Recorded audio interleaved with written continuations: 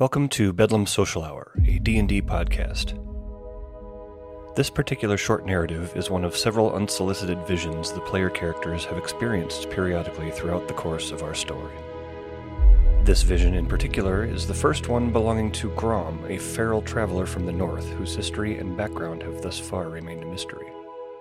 Here, Grom has an encounter that leaves even himself questioning his origin. We hope you enjoy.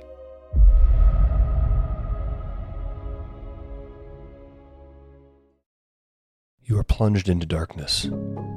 After a moment, it's as if a blindfold is ripped off of you. Your eyes take a moment to adjust, as if they've been covered for some time. You are staring at a thatched ceiling, and you quickly realize that you were tied down. Quite efficiently, since even your head seems to be strapped down. You hear a voice and try to turn to see where it's coming from, but your restraints prevent you. Ah, my good Grom. I appreciate your patience here. I will be getting on with it momentarily. You'll be proud to know your kinsman fought well. Didn't die so well, but fought well enough. A figure slides into your vision, looking down at you.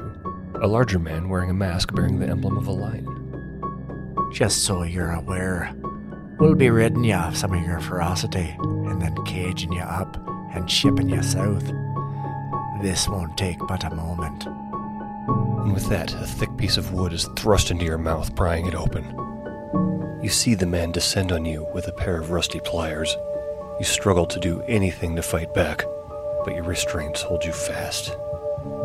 After a series of sharp pains, you feel your mouth fill with blood, and you hear him drop each tooth into something metal after each pull. Well, we'll all be better off after this. We wouldn't want you biting anybody now, would we? And at the rhetorical question, the man leans in and lifts up his mask. You are met with an intense stare that you know too well.